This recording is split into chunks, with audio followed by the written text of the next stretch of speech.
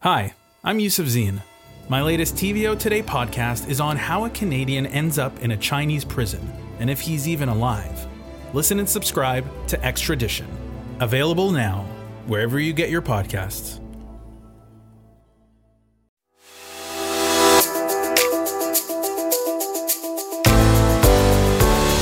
Welcome, everyone, to the On Poly podcast. I'm Steve Paikin. And I'm John Michael McGrath. Today on the pod, will he or won't he? A group of prominent Liberals tries to convince Mike Schreiner to take off his green jacket and put on a red one. Will they or won't they?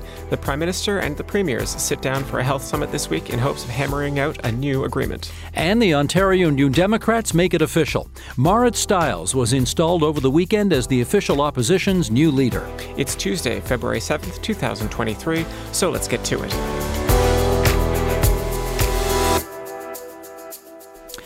I'm sorry, you are, I recognize you, but I just can't quite put a name. We've met a few times. It's John McGrath. Don't worry about it. John Michael McGrath? Yes. Because I know a John McGrath. Yeah. I'm pretty sure that's your dad. Older I used to work. fella, Yeah. Hey, welcome back to the voice booth. Yes. I take it you're testing negative now. Well, one would hope at this point. Yeah, okay. Yes, no, I started testing positive late last week, and we decided I think it was safe for me to be back in a, sealed room of dodgy ventilation. That doesn't sound that comforting the way you put it. But anyway, it's good to see you again and welcome back. Good to be back here in person. Yeah. Now, before we go any further, I wanted to do a shout out off the top here to a guy named Michael Benton.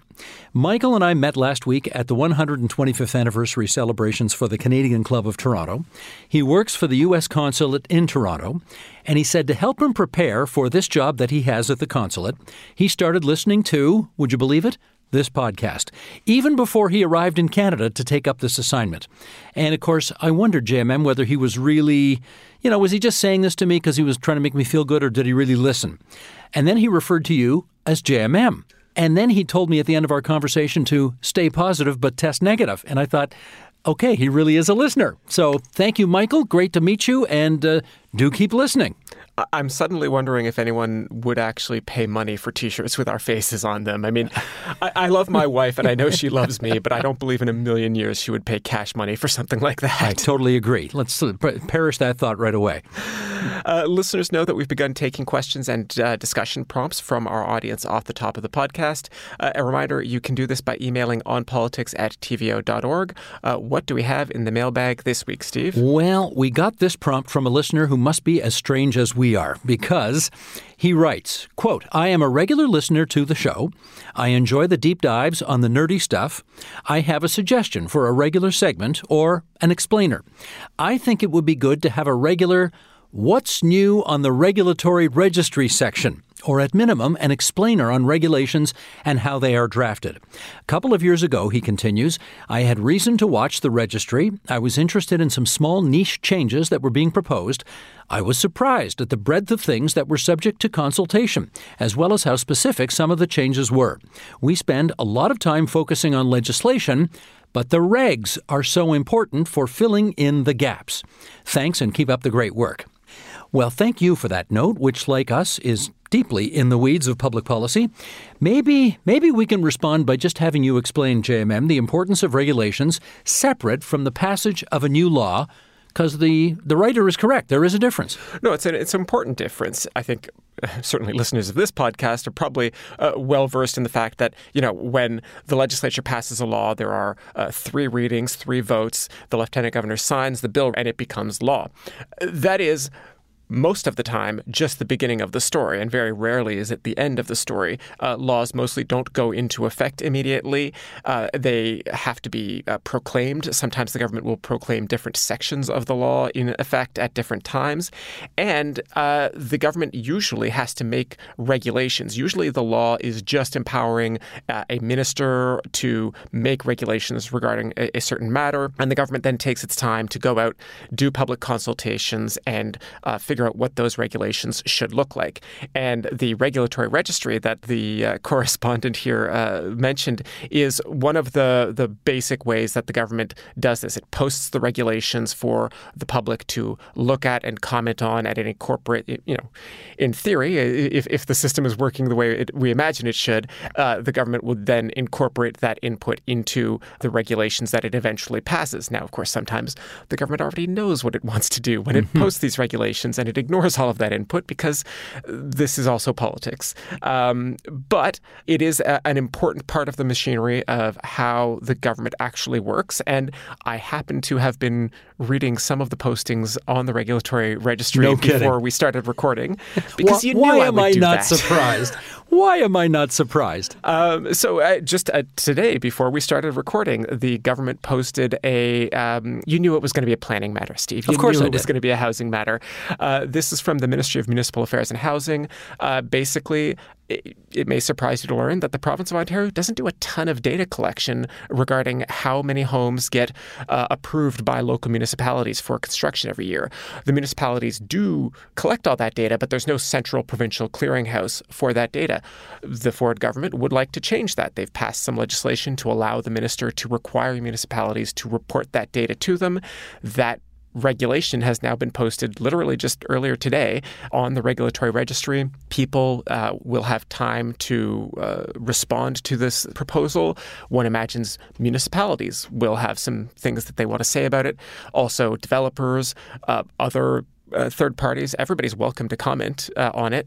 And then after a certain amount of time, the government will take that advice, take that input, and they will either modify the proposal or they will just go ahead with the regulation as it has been proposed. Now, if you're the provincial government, I can understand why you'd want that, because you've made a promise to have 1.5 million homes built in the province of Ontario. Well, how do you know if you're hitting your target if you don't hear from all the municipalities about how many homes they're actually having built?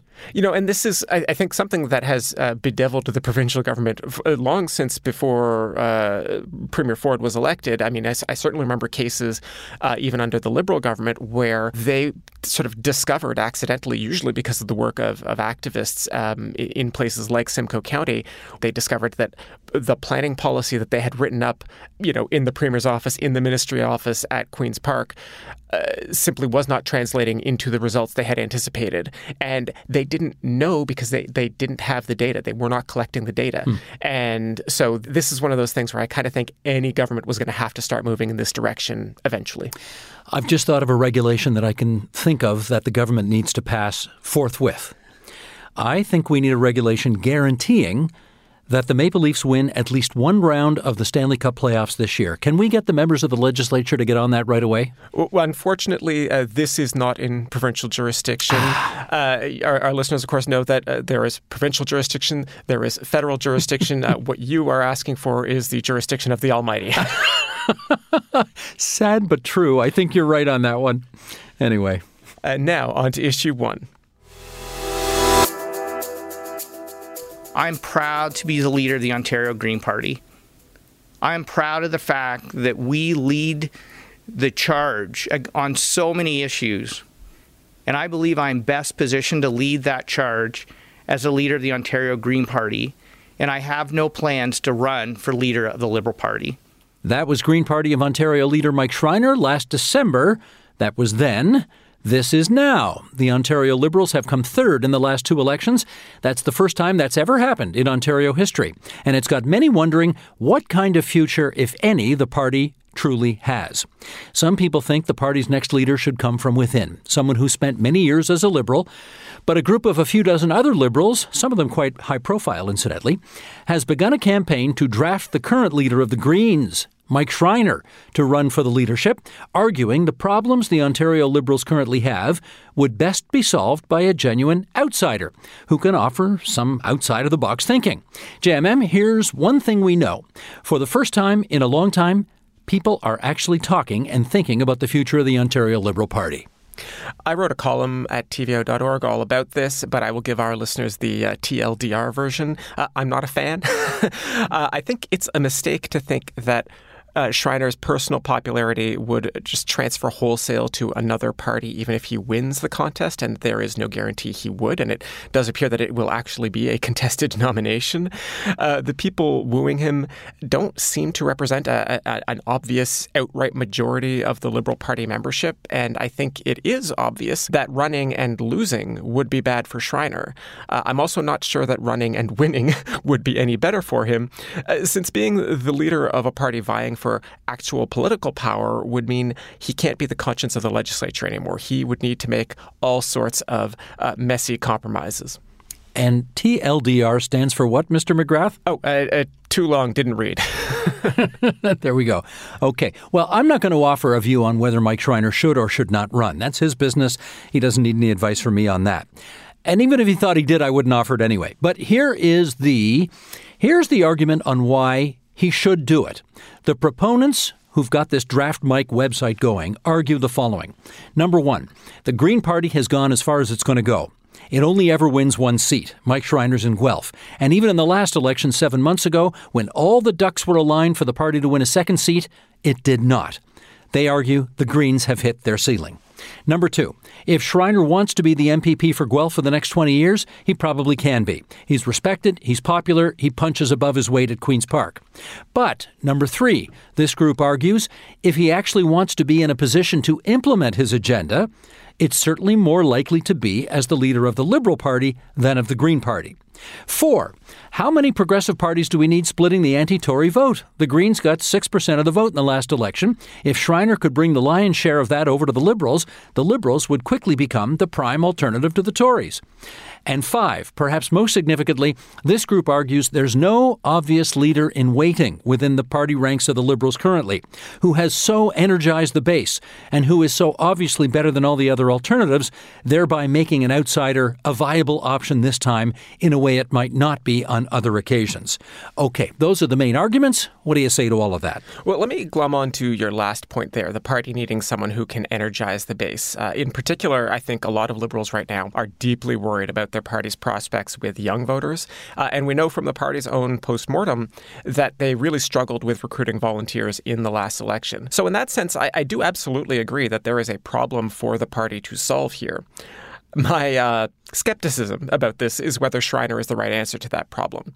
I think a lot of what we're talking about right now is Liberals asking what it is their party stands for, or to put it a bit more bluntly, what's the reason for the Liberal Party to exist in 2023? Great question. So, what question is it the answer to? And the Liberals who are reacting negatively to this idea are doing so, I think, because it's kind of a conundrum if the answer to why Ontario needs a Liberal Party is because the province needs a Green MPP as premier. Well, okay, let me pick up on the notion that so many people have reacted negatively to this. And there has been a lot of blowback from some people. And that has surprised me, frankly, because the reaction among some Liberals, in my view, who don't like this idea, has been wildly over the top. Some of the rhetoric, I think, has been just wacko. I mean, one criticism the Liberals have had to face over the years is that they're a closed shop of lefty insiders who are a bit too smug and too arrogant and think they know best. And this reaction to the notion that the Green Party leader, who shares a lot of the same values that they do, is such an egregious violation of the party's tradition, well, let's just say I think it's a bit much. Let's also acknowledge this. There is no great precedent in our lifetimes for this. That is true. Many Liberals courted the former leader of the Ontario NDP to run for the federal Liberal leadership, and Bob Rae, our current ambassador to the UN, of whom I speak, did answer that call. And while he didn't win the Liberal leadership, he did become interim leader before Justin Trudeau took over and in effect saved the party from being totally irrelevant in Parliament, so that when Trudeau did take over, he actually had something to take over. Now, I appreciate Rae was not the leader of the NDP when he was courted to run for the Liberals, so it's not a perfect comparison. But Winston Churchill switched parties, Bob Rae switched parties, Ujjal Dosanjh switched parties, Maxime Bernier switched parties, Scott Bryson switched parties, David Ramsay switched parties. I mean, I could go on here. Switching parties John Michael, it's hardly unprecedented. No, it absolutely is not unprecedented. I do feel like we can't close this segment without noting that several prominent Green Party members released an open letter of their own. This one calling on Liberals to have Mike Schreiner as leader the easy way, by joining the Green Party. It's good to see that everyone is having a bit of fun with this topic. Just to remind our listeners that the Liberal leadership race, formally speaking, hasn't begun yet, and we will get more details about its eventual format sometime after the Liberals have their next annual general meeting in March. Now on to issue 2. And I've said, if coming out of this agreement, we don't see a commitment to hiring more nurses and doctors and frontline healthcare workers, the agreement will be a failure.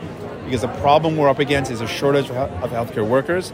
The solution has to include hiring more healthcare workers. Will you pull the plug on the government if that happens? Will you pull the plug on the Liberal government if they don't have what you want there? So that's not a decision that we're making today. What we're doing today is we're fighting for our healthcare system. We're defending the public system, and we're putting pressure on this government to do the right thing. That's federal NDP leader Jagmeet Singh commenting at the Ontario NDP Leadership Convention on Saturday about what he wants to see in a healthcare agreement between the feds and the provinces.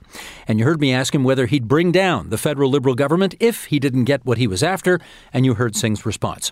JMM, the healthcare summit between the feds and the provinces takes place on Tuesday, so by the time some people hear this, there may have already been an announcement on this file. But let's try this. What's at stake here in your view? In short, everything. Some of the background here. The mistake that the federal government is trying to avoid this time is what happened nearly 20 years ago when Paul Martin's government gave a lot of money to the provinces for healthcare, did not attach a ton of conditions to that money. The provinces shoveled it into pretty much whatever they wanted, including their healthcare systems. In other words, all the improvements and reforms that the feds were hoping to buy didn't really happen. It just sort of disappeared into the maw of spending. In fact, in some cases, you saw provinces, Quebec, for example, took the money and just gave it to provincial taxpayers in the form of a big honking tax cut. So this time, Prime Minister Trudeau wants to make sure that if he does hand out a whack of cash to this group of premiers, and we will, of course, note that it's a lot of Conservative premiers at the table this time around, the government is going to get the kind of improvements that they believe are needed, and they are insisting on. The feds are also looking for provinces to agree to some kind of, let's say, more robust national data standards than already exist. And I think the virtue of that has been proven from COVID, where, frankly, we haven't always had great data across the provinces. And this might seem like an obvious point here, but I'm just going to reiterate it. Healthcare is the single biggest line item in provincial budgets. So even relatively small percentage changes in what the provinces have to spend themselves can be huge sums in terms of dollars. With an aging population nationally, basically every observer expects healthcare spending to increase pretty dramatically over coming decades. So the structure of these agreements between the federal and provincial government is hugely significant. Now, the provinces have responded to that money, yes, but strings attached, in different ways. So far, I think much to the surprise of many, it was Premier Doug Ford who actually was the first premier out of the gate to say he is open to taking money with strings attached, right? Yes, and there's two ways to look at that, as there always is. There's an optimistic and a cynical one. On the one hand, the simple reality is that whatever the federal conditions are, whatever happens next, it will still be the case that the vast majority of money being spent on healthcare in Ontario will come from the Ontario government. And when it's spending its own money, Queen's Park can do more or less what it wants with that money. The one condition the feds will probably be asking for, as we mentioned earlier, is some kind of guarantee that increased health transfers don't simply end up subsidizing other non-health programs or even just tax cuts, as we mentioned earlier. But the reality is these kinds of conditions are just difficult to enforce. And, this gets to the second point, the slightly more cynical one. Let's say we get an agreement signed this week that imposes conditions on provincial governments. If Doug Ford signs an agreement on behalf of Ontario in 2023 and then brings in a raft of tax cuts in 2026 as he's running for re-election, is the Prime Minister, or any Prime Minister, because this federal parliament will not last until 2026, is the Prime Minister going to actually try and claw back some of the health transfer? Frankly, I have a hard time imagining it. Gotcha. On to issue 3. What do you say to people who say an NDP government, never mind a majority that some spoke about on this stage, isn't quite realistic for the next election? Oh, they haven't met me yet. That's what I'm going to say. They haven't met me yet. We're going to win this election. I feel absolutely confident in that. And I think that's because I know how to win. That was CBC journalist Clara Pasica asking the Ontario NDP's new leader, Marit Stiles, about the party's prospects now that she's the leader and the new leader's response. I went down to the Metro Toronto Convention Centre on Saturday to take in the festivities. Of course, wasn't much of a contest. In fact, it wasn't a contest at all. Marit Stiles got into the race early. She scared off all the other pretenders to the NDP throne with her superior organization and fundraising efforts, and so she was acclaimed as the new NDP leader. In fact, she had a very funny line when she took over. I think when she got to the microphone after being introduced, she said, "Can you stand the suspense?" or something like that, or "How suspenseful?" Anyway, it was a line like that. JMM, the House returns in about 2 weeks' time, and Stiles will lead off question period as the new leader of His Majesty's loyal opposition. Still getting used to His Majesty. Sounds different, doesn't it? Yeah. Even though she was the only candidate running for office, Stiles undoubtedly didn't get 100% of the votes. Leaders almost never do. The party isn't saying what the final tally was, but I guess at this point it doesn't really matter. She is in, and the party seems quite united behind her leadership. I think that's fair to say. I mean, obviously with no contest in the offing, there weren't very many people at the convention centre on Saturday, maybe a few hundred, but they were enthusiastic. And let's remember, it was minus 22 outside, so we can't be terribly shocked that some people may have decided at the last minute, you know what, I'm going to stay home and just watch it online. The NDP followed the prime directive of politics, which is get a very small room and put a lot of people in it. So it looked packed, so good for them, good optics.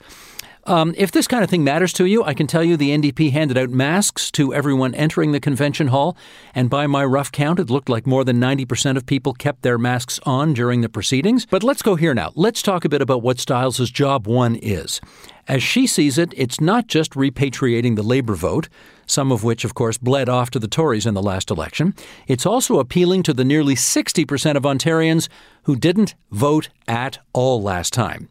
Here's Marit Stiles on that. So that's why today, here, I called on people, to get involved, to come with us, to join us, to be part of something, because we can do better and we can inspire people. And I do think that it is really the key to increasing voter turnout and participation generally. Yeah. There's some overlap here between the NDP and Stiles and what we were talking about earlier with the Liberals. Both parties are struggling to find ways to energize voters and reverse what we saw in 2022, which was historically low turnout. Yeah, and there was some attempt by the journalists there to engage Stiles on a discussion about what's happening with the Liberals right now. Their flirtation with the Green Party leader, Mike Schreiner, etc., we were talking about earlier. She wouldn't go there. I can tell you this, she's a very engaging, very appealing person in scrums.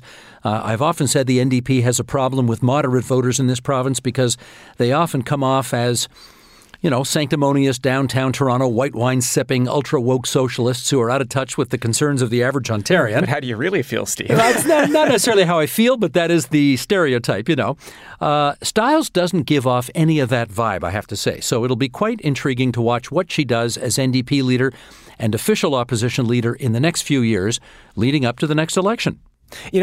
I do want to stop on that just for 1 second, because I don't think Andrea Horwath gave off that vibe either, but she didn't engage people in the same way that I think Stiles is. And we could get into a longer discussion, but I mean, Horwath is no longer a provincial politician, so I just don't think we need to. But it was always one of the mysteries about Horwath's leadership to me that I don't think she did give off the traditional sanctimonious NDP vibe, Mm-hmm. and yet I know a great many Toronto voters who did not glom onto her, if I could put it that way. She made a cameo at the NDP convention, which I found intriguing because, now that she's in municipal politics, she's the mayor of Hamilton, obviously now, and has already made one public appearance with Doug Ford in which the two of them, well, let's put it this way, they were a lot nicer to each other on that occasion than they ever were during question period. But they had a video which they played in introducing Marit Stiles, and there were a lot of clips from sort of tried, tested, and true New Democrats from the past. Howard Hampton, a former leader, was there. Olivia Chow, former New Democrat MP. Bud Wildman, which is a name which some people, like your father, will remember, a New Democrat from northwestern Ontario many moons ago. Frances Lankin was in the video as well, and so was Andrea Horwath. And I must admit, I was a little tiny bit surprised to see her in there. if only because she's really turned the page on her previous job and has been looking forward to her new nonpartisan job as the mayor of Hamilton. But there she was anyway. Stiles will have a bit of the spotlight for the next month, but then, as we mentioned earlier, in March, the Liberals have their own annual general meeting, and with Schreiner and the leadership convention rules to be decided, the spotlight will naturally, I think, shift to the Liberals and what promises to be, if we can be blunt about it, a more interesting contest. All the more reason for Stiles to make a strong first impression and really grab onto that spotlight for as long as she can when the House returns in the next 2 weeks. As usual, Mr. McGrath, you are correct. And there we go. That is the On Poly podcast for Tuesday, February 7th, 2023. Please remember to check out our On Poly newsletter. Comes out every week. You can subscribe at tvo.org/newsletters. This week, JMM and I continue the debate about the foofara surrounding Mike Schreiner's potential run for the Ontario Liberal leadership. Just great word, foofara. Foofara, it is a good word, isn't it? Yeah. Any feedback you have, we are happy to hear it, good, bad, or indifferent. Write us an email at onpolitics@tvo.org.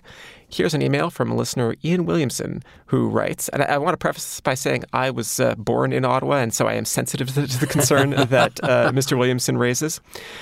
Dear Steve and JMM, I have a suggestion. Whenever you use the term Queen's Park in your podcast, you should simply say Toronto instead for clarity and consistency. After all, Toronto is the seat of the provincial government, so that should suffice. And you seem quite comfortable with that sort of shorthand for the federal government. Go ahead, try it. I dare ya. You will see how you sound to us in the city of Ottawa. Respectfully, thankfully, and cheekily yours, Ian Williamson. Ian, thanks for that note. But just so you know, I almost never say Toronto when talking about the provincial government because I know how that sounds to people outside Toronto.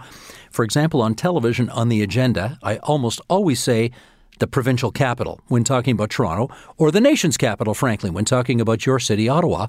Because as a Hamiltonian, I get that we don't want to hear Toronto, Toronto, Toronto all the time. And I can guarantee you that I use the word Toronto more in this response to you than I have in the previous 5 years combined. But point taken. Okay. This week's episode was produced and edited by Matthew Amara. Our managing editor is Shahir Tajvidi. Production support from Nikki Ashworth, Carla Lucetta, and Jonathan Hallowell. COVID is not over yet, people, so let's remember, as my dad likes to say, stay positive, test negative. And I am once again doing both. Yay!